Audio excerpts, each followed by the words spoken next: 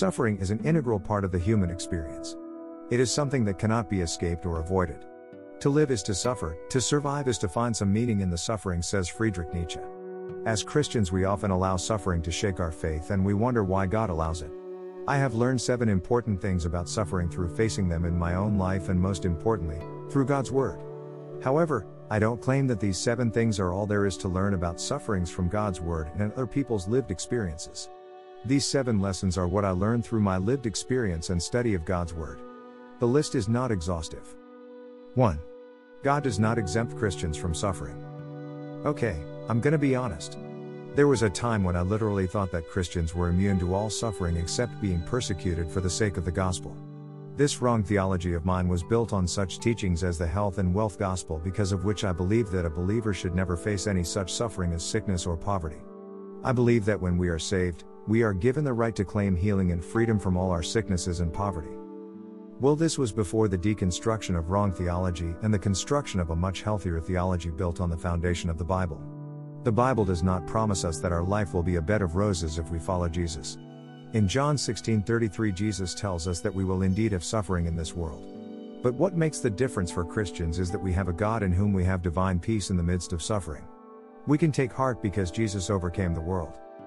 There are sufferings in this life because we live in a fallen world which is characterized by such things as physical and mental illnesses, deadly viruses, poverty, violence, natural disasters, and so on. It would be over-realized eschatology to believe that when we get saved we are elevated to a higher or spiritual dimension and liberated from the features of this fallen world. This is not the case. Every person, including Christians, will face troubles pertaining to this fallen world. Sometimes, our sinful choices have consequences in the form of suffering not necessarily brought by God. Other times our sin invites suffering in the form of God's discipline. However, we must also note that not all suffering is because of sin.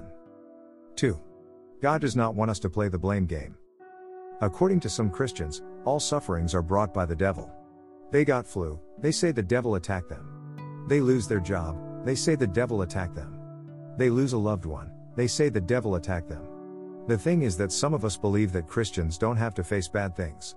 Hence, when we do face them, we blame it on the devil, other people, and sometimes our past sins. We don't understand mental illness? Blame it on the devil. We don't understand homosexuality? Blame it on the devil. Our frail human brains fail to understand something? Then blame it all on the devil. Cut the guy some slack. Don't overestimate him.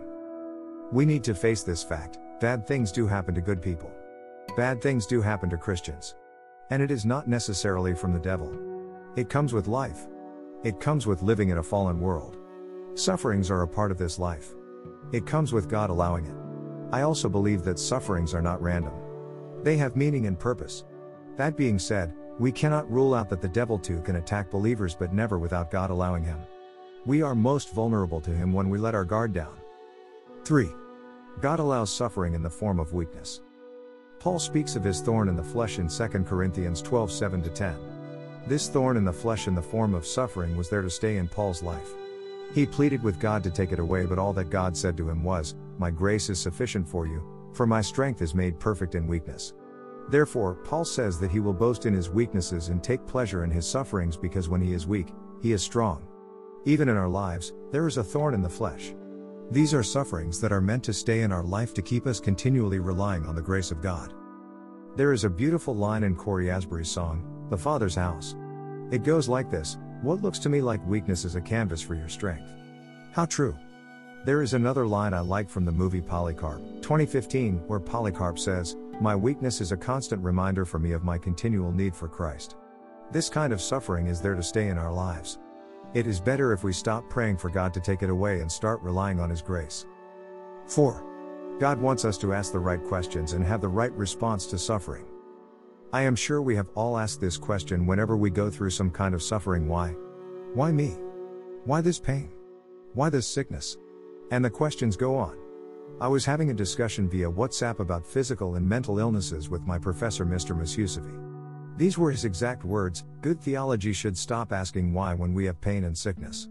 We have a fallen body and it is natural and normal to be sick.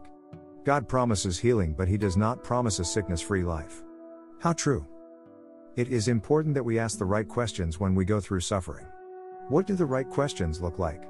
They look something like this: how can this suffering draw me closer to God? What is God trying to teach me?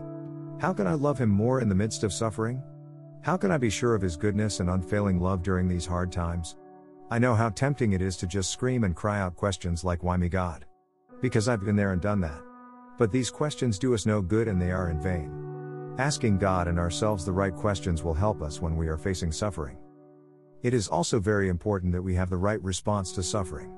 It is very tempting to let our suffering get the best of us and turn us into bitter, angry, and depressed people. Sometimes, our faith gets shaken and we just don't know what to do. During these times, it is important that we stay close to God and allow Him to lavish His love on us even though we may not understand what He is doing in our lives.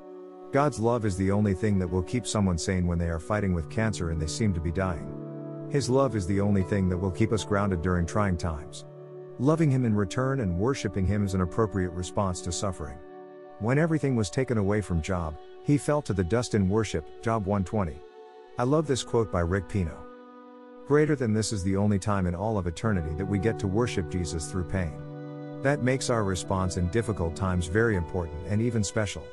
Greater than Rick Pino. 5. God is never above our suffering. Okay, so here's the thing. Isaiah 53:3 literally endows Jesus with the title, Man of Sorrows. Isaiah 53 is all about Jesus Christ as the suffering servant.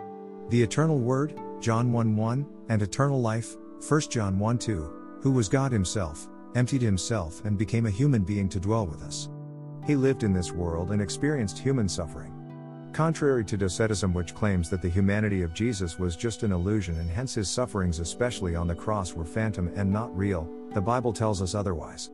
Jesus knows what human suffering feels like. He experienced it firsthand. Hence, we must never assume that God is above our suffering and that He does not understand what we are going through.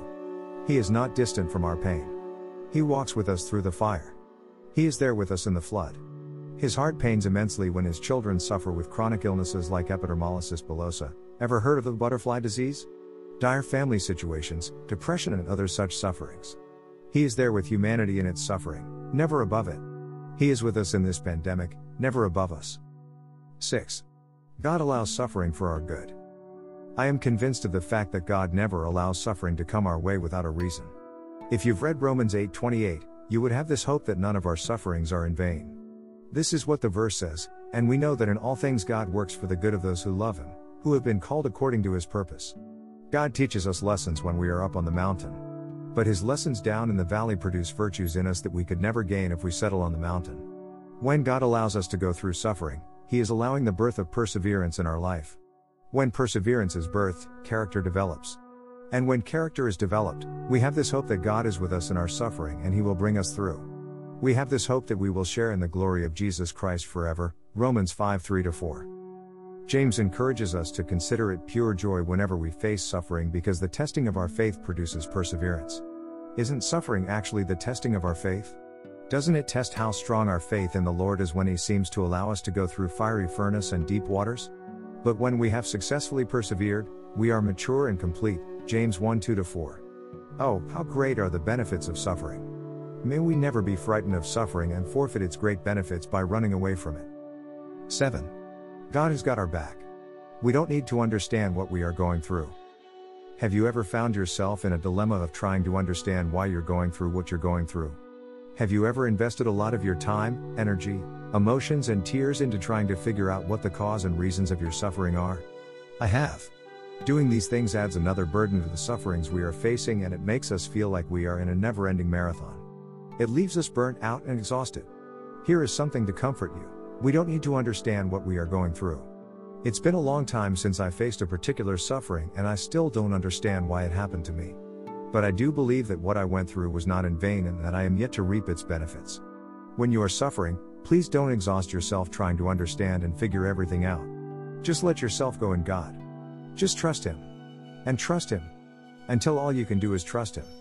He has got your back. He will bring you through.